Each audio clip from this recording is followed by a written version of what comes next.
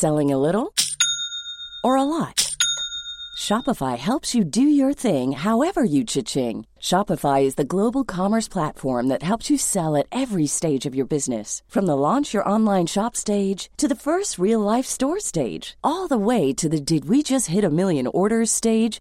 Shopify is there to help you grow. Shopify helps you turn browsers into buyers with the internet's best converting checkout. 36% better on average compared to other leading commerce platforms. Because businesses that grow, grow with Shopify. Get a $1 per month trial period at shopify.com/work. Shopify.com/work.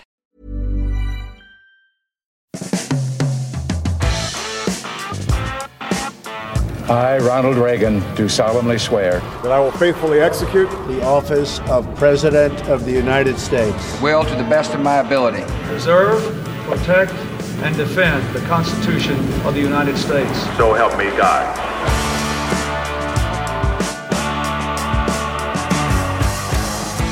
Vägen till Vita huset är tillbaks och i höstsäsongens första avsnitt ska det handla om Demokraternas konvent. Donald Trump is the wrong president for our country.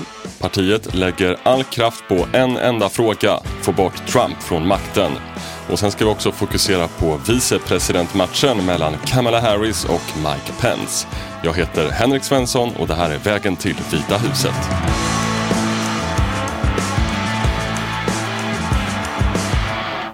Good evening.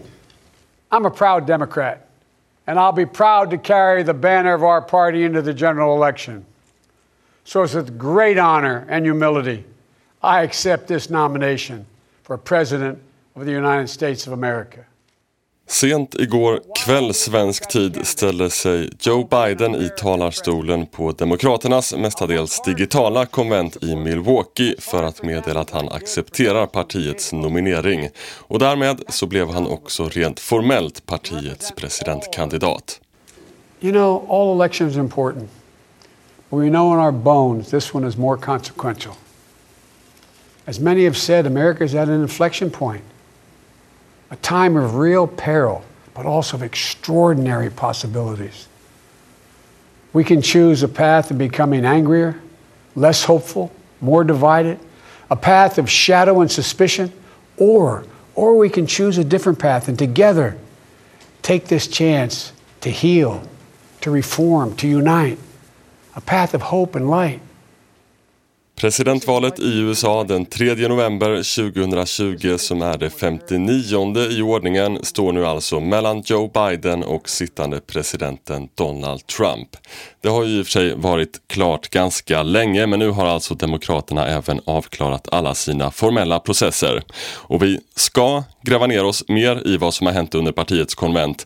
Men eftersom det här är poddens första avsnitt efter sommaruppehållet så tänkte jag att vi först bara ska ta och sammanfatta vad som har hänt inom den amerikanska politiken under sommaren. Och då kastar vi oss tillbaks till början av juni. Brand new CNN poll hot off the press. It shows a huge drop in the president's approval rating in just 1 month, down 7 points. A new poll shows his approval rating now stands at 38%. That's down from 45 as recently as early May. It also shows former Vice President Joe Biden opening up his biggest lead yet, 14 points. Ja, sommaren började starkt för Joe Biden och Demokraterna. Flera opinionsmätningar talade om kraftiga ras för Donald Trump. I en mätning från CNN till exempel så hade Biden ett stöd på 55% mot Trumps 41%. Demokraterna jublade över de här siffrorna såklart medan Trump kallade undersökningen för fake. Men som om deppiga opinionssiffror inte vore nog för Trump så gick även flera tunga namn inom republikanerna ut och sa att de inte kommer att rösta på den sittande presidenten. Det handlade om ex-presidenten George W. Bush, senatorn Mitt Romney och den före detta utrikesministern Colin Powell som vi hör här i en intervju med CNN. I couldn't vote for him in 96 and I certainly cannot in any way support President Trump this year. Mitt i det här stimmet av dåliga besked för Trump så drog han i alla fall igång sin återvalskampanj med ett stort kampanjmöte i Tulsa, Oklahoma. Republicans are the party of liberty, equality and justice for all. We are the party of Abraham Lincoln, and we are the party of law and order. Det här kampanjmötet blev ganska omdiskuterat i media eftersom det hölls mitt under brinnande coronapandemi. Och det var också mycket snack om hur många personer som verkligen var på plats. Inför mötet så hade det spekulerats i om att det skulle kunna komma närmare 100 000 personer. Men enligt räddningstjänsten i Tulsa så var det bara drygt 6 000 som dök upp. Trump-kampanjen å sin sida sa att siffran landade på 12 000. Och hur som helst så var det i alla fall långt ifrån fullsatt i arenan som hade en kapacitet på 19 000 personer. För Joe Bidens del så har det varken hållits eller kommer att hållas några kampanjmöten överhuvudtaget. Strax efter Trumps samling i Tulsa så meddelade nämligen Biden att han följer de riktlinjer som finns gällande folksamlingar och coronaviruset. I'm going to follow the doc's orders, not just for me but for the country. And that means that I am not going to be holding rallies. I am not going to be, for example, you all are here, but... En annan fråga som kanske är den som har fått allra störst uppmärksamhet under sommaren är Black Lives Matter-protesterna som inleddes i slutet av maj efter att afroamerikanen George Floyd dött i samband med ett våldsamt polisingripande. Protesterna spred sig över stora delar av USA och även ut i världen. Men den stad som har varit kanske mest i fokus är ändå Portland i Oregon i nordvästra USA. Där har demonstranter protesterat dag efter dag och klimax nåddes kanske när Donald Trump skickade dit federal polis. We're sending law enforcement. Portland was totally out of control. The Democrats, the liberal Democrats running the place had no idea what they were doing. They were ripping down for 50... Men Trumps taktik med att skicka federala styrkor för att sätta stopp för protesterna fick rejäl kritik från flera håll. Många menade att strategin inte skulle leda till minskade oroligheter och våldsamheter utan istället öka spänningarna.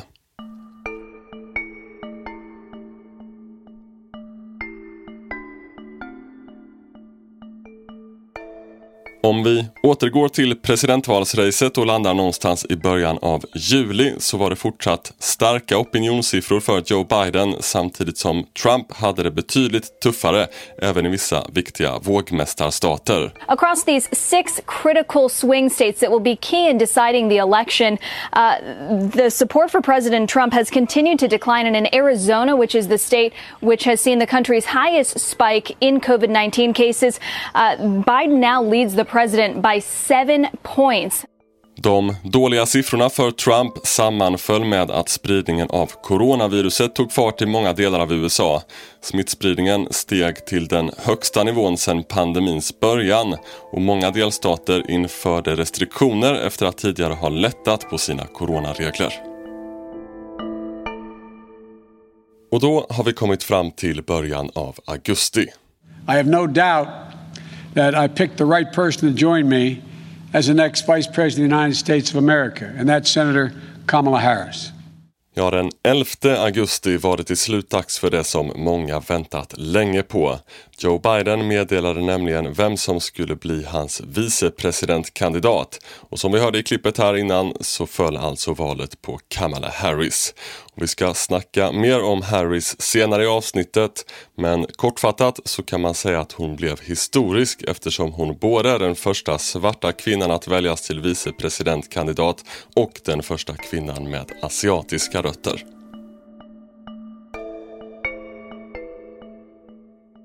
Kort efter att Biden presenterat Harris som sin medkandidat så började det plötsligt gå betydligt sämre för Biden i opinionsmätningarna än vad det gjorde under sommarens första månader. I början av juni så hade han ju ett stöd på 55% mot Trumps 41%, men när det presenterades nya siffror i mitten av augusti så hade glappet mellan de två minskat rejält. A new CNN poll shows Biden's lead shrinking to just 4% after a 14-point lead in the same poll back in June. Nu ska man nog inte dra allt för stora växlar på att Bidens siffror började sjunka i samband med att Harris utsågs till vicepresidentkandidat, men vi kan i alla fall konstatera att momentum nu kan vara på väg att skifta från Biden till Trump. Och då har vi tagit oss hela vägen fram till Demokraternas konvent som inleddes i måndags. Och på grund av coronapandemin så blev det ett inte helt vanligt konvent. Stora delar hölls nämligen online med talare via videolänk. Tunga namn som Bernie Sanders, Michelle Obama och Bill Clinton har stått på talarlistan och budskapet från de allra flesta har varit tydligt. Allt handlar om att besegra Trump. Vi hör Michelle Obama. Whenever we look to this White House for some leadership or consolation or any semblance of steadiness, what we get instead is chaos, division, and a total and utter lack of empathy. So let me be as honest and clear as I possibly can. Donald Trump is the wrong president for our country. He has had more than enough time to prove that he can do the job, but he is clearly in over his head. He cannot meet this moment.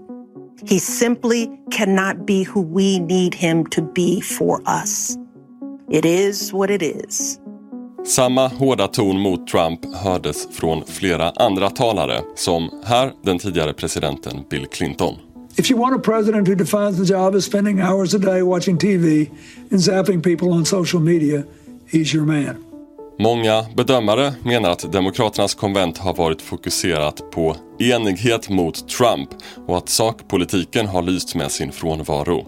New York Times till exempel skriver att många av talen under konventet har varit ett bevis för att det är motståndet mot Trump som är limmet som håller ihop ett annars splittrat parti.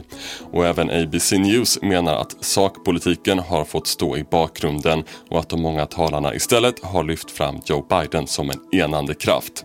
Värt att nämna är väl i och för sig att representanthusledamoten Alexandria Ocasio-Cortez istället nominerade Bernie Sanders som Demokraternas presidentkandidat. I hereby second the nomination of Senator Bernard Sanders of Vermont for President of the United States of America.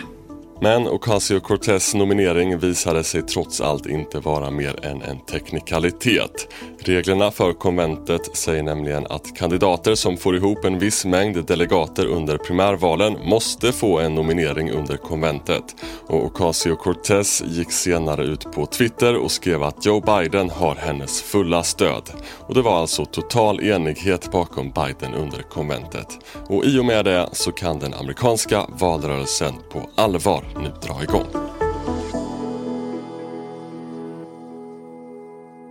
Och när valrörelsen nu alltså väl inleds så är det inte bara presidentposten som står på spel utan även vicepresidentämbetet. Och där är det Kamala Harris och Mike Pence som kommer att göra upp. Vi var ju inne och nosade på Harris tidigare här i avsnittet, men jag tänkte att vi ska gå lite mer på djupet nu och även reda ut vilka de viktigaste frågorna kommer att vara i kampen om vicepresidentposten. Men först lite grann om vem Harris egentligen är. Kamala Harris föddes den 20 oktober 1964 i Oakland, Kalifornien. Hennes mamma kom från Indien och pappan är från Jamaica. Båda hade ett framgångsrikt yrkesliv inom cancerforskning respektive ekonomi. Men Kamala Harris valde istället en studiebana inom juridiken och studerade både i Washington DC och i Los Angeles. Hon blev färdigutbildad 1989 och sedan dess så har hon haft en mängd olika titlar inom den juridiska sfären. Hennes första riktigt tunga jobb fick hon 2004 när hon blev distriktsåklagare i San Francisco. Hon blev då den första icke-vita kvinnan att sitta på posten och 7 år senare, 2011, tog hon ytterligare ett kliv uppåt på karriärstegen när hon blev Kaliforniens justitieminister. Och även då skrev hon historia eftersom hon blev den första kvinnan och den första personen med afrikanska och asiatiska rötter att inneha ämbetet. Många beskriver Kamala Harris tid som åklagare som väldigt framgångsrik. Under hennes 3 första år som distriktsåklagare i San Francisco till exempel så steg andelen fällande domar från 52% till 67%. Samtidigt blev hon också föremål för massiv kritik när hon vägrade att yrka på dödsstraff för en man som skjutit ihjäl en polis i San Francisco. Men bara några år senare när Harris satt på justitieministerposten i Kalifornien så fick hon istället ta emot kritik från motståndare till dödsstraffet eftersom hon då inte ville stötta 2 förslag som handlar om att förbjuda dödsstraffet. Många anklagar henne för att vara inkonsekvent och opportunistisk i det här läget. Och hon har också fått kritik för att inte ha gjort tillräckligt för att sätta stopp för polisbrutaliteten. 2014 och 2015 vägrade hon till exempel att utreda 2 fall där poliser hade skjutit ihjäl 2 svarta män. Och hon har även valt att inte ställa sig bakom ett förslag om att tillsätta en särskild åklagare som bara skulle fokusera på dödligt våld inom polisen. Där har vi alltså stora delar av Kamala Harris juridiska karriär, och klivet in i rikspolitiken tog hon faktiskt för inte alls så länge sedan. 2017 valde hon att lämna rollen som justitieminister i Kalifornien för att istället ta plats i den amerikanska senaten. Där gjorde hon sig snabbt känd under utfrågningen av justitieminister Jeff Sessions i samband med Rysslandsutredningen. Kamala Harris pressade Sessions i ett rasande tempo, varpå Sessions efter bara drygt 3 minuters utfrågning sa: I'm not able to be rushed this fast. It makes me nervous. Och även under utfrågningarna av Brett Kavanaugh när han hade nominerats som domare till högsta domstolen så blev Kamala Harris känd för sin offensiva utfrågningsstil. Judge, have you ever discussed special counsel Mueller or his investigation with anyone? Well, it's in the news every day. Have you discussed it with anyone? With other judges, I know. Have you discussed Mueller or his investigation with anyone at Kasowitz, Benson, and Torres, the law firm founded by Mark Kasowitz, President Trump's personal lawyer? Be sure about your answer, sir. Well, I'm not remembering. Vi spolar fram bandet en tid. Kamala Harris tog som sagt plats i senaten 2017, men bara 2 år senare i början av 2019 så meddelade hon att hon har högre ambitioner än så. I am running for president of the United States. Well, and I'm very excited about it. I'm very excited about it. Beskedet om att Harris siktade på en plats i Vita huset kom alltså i början av 2019. Och efter det så följde kampanjmöten och tv-debatter, men i slutet av 2019, innan primärvalen ens hade inletts, så meddelade Kamala Harris att hon skulle dra sig ur kampen om presidentposten. Men 8 månader senare gör hon nu alltså comeback i form av vicepresidentkandidat, och hon ställs mot sittande vicepresidenten Mike Pence. De kommer drabbas samman i en direktsänd tv-debatt den 7 oktober. Och frågan är vad man kan förvänta sig från de 2 kombatanterna. 3 frågor som man nog ändå kan vänta sig att det kommer hetta till kring är nog ändå kvinno- och hbtq-frågor, lag och ordning och sjukvårdsfrågan. Och om vi börjar med kvinnofrågor och hbtq-frågor så kan vi först hitta en stor skillnad i Harris och Pence syn på frågan om abort. Kamala Harris har meddelat att hon ställer sig bakom skattefinansierade aborter, medan Pence verkligen har profilerat sig som en abortmotståndare eller ja till livet förespråkare beroende på vems terminologi man vill använda sig av. Under this president's leadership, we've reinstated and expanded the Mexico City policy so that our tax dollars never go to organizations that promote or perform abortions around the world. And it was my great honor as President of the Senate to cast the tie-breaking vote for the bill that President Trump signed to empower states to defund Planned Parenthood.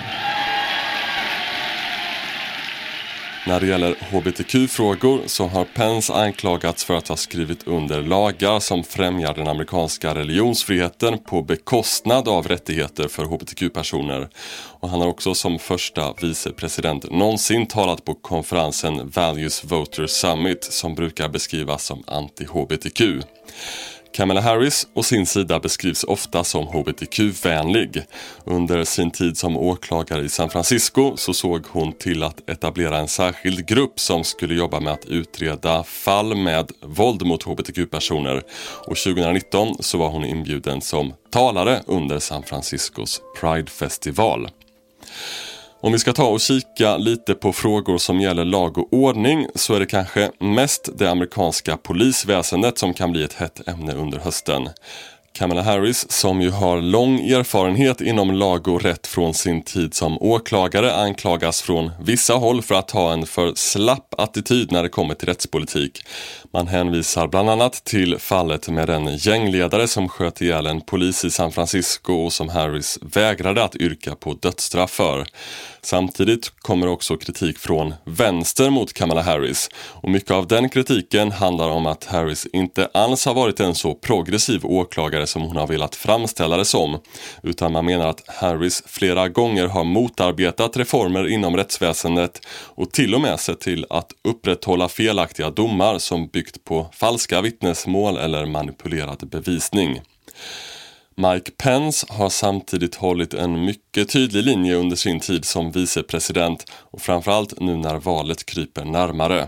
När det gäller frågan om defund the police som det pratats mycket om den senaste tiden så har han meddelat att det aldrig kommer att bli aktuellt.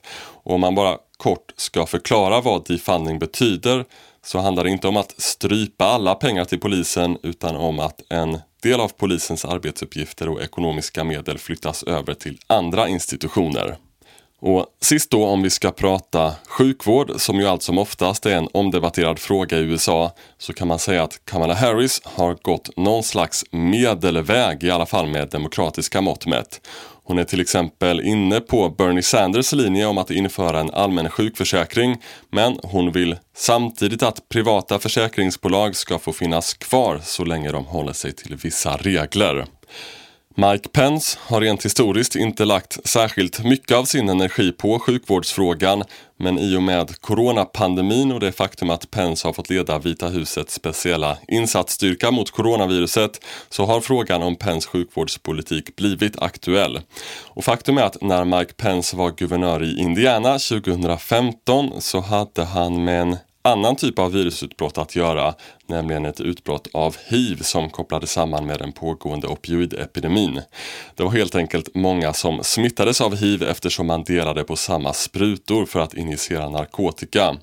Och när det här uppdagades så var det många som krävde att Indiana skulle införa ett sprutbytesprogram. Men Pence var tveksam och det dröjde innan han till slut fattade beslut om att införa ett sådant program. Och kritiker menar att det ledde till ytterligare smittspridning som kunde ha undvikits. Alltså lite liknande kritik som har framförts mot Vita huset nu under coronapandemin.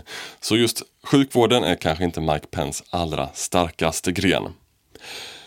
Sammanfattningsvis har vi nu alltså en relativt progressiv Kamala Harris som utmanar en betydligt mer konservativ och värderingsorienterad Mike Pence om vicepresidentposten. Och Donald Trumps kampanj gör allt för att spä på skillnaderna, som här i en reklamfilm som pumpades ut bara timmar efter att Joe Biden meddelat att Harris blir hans vicepresidentkandidat.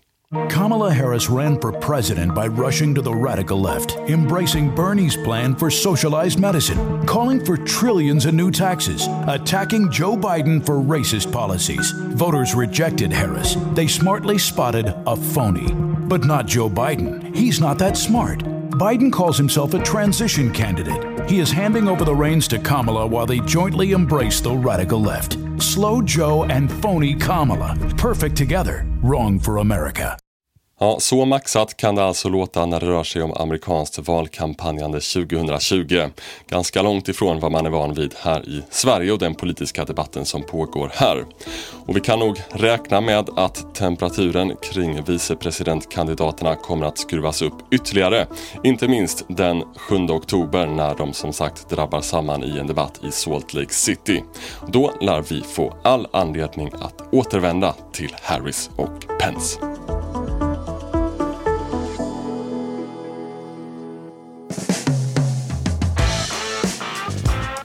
Och där har veckans avsnitt av Vägen till Vita huset nått sitt slut. Men du kan alltid hänga med i USA-valets senaste turer genom att läsa Omni-appen, eller så kan du lyssna på vår nyhetspodcast Omnipod som kommer ut varje vardag.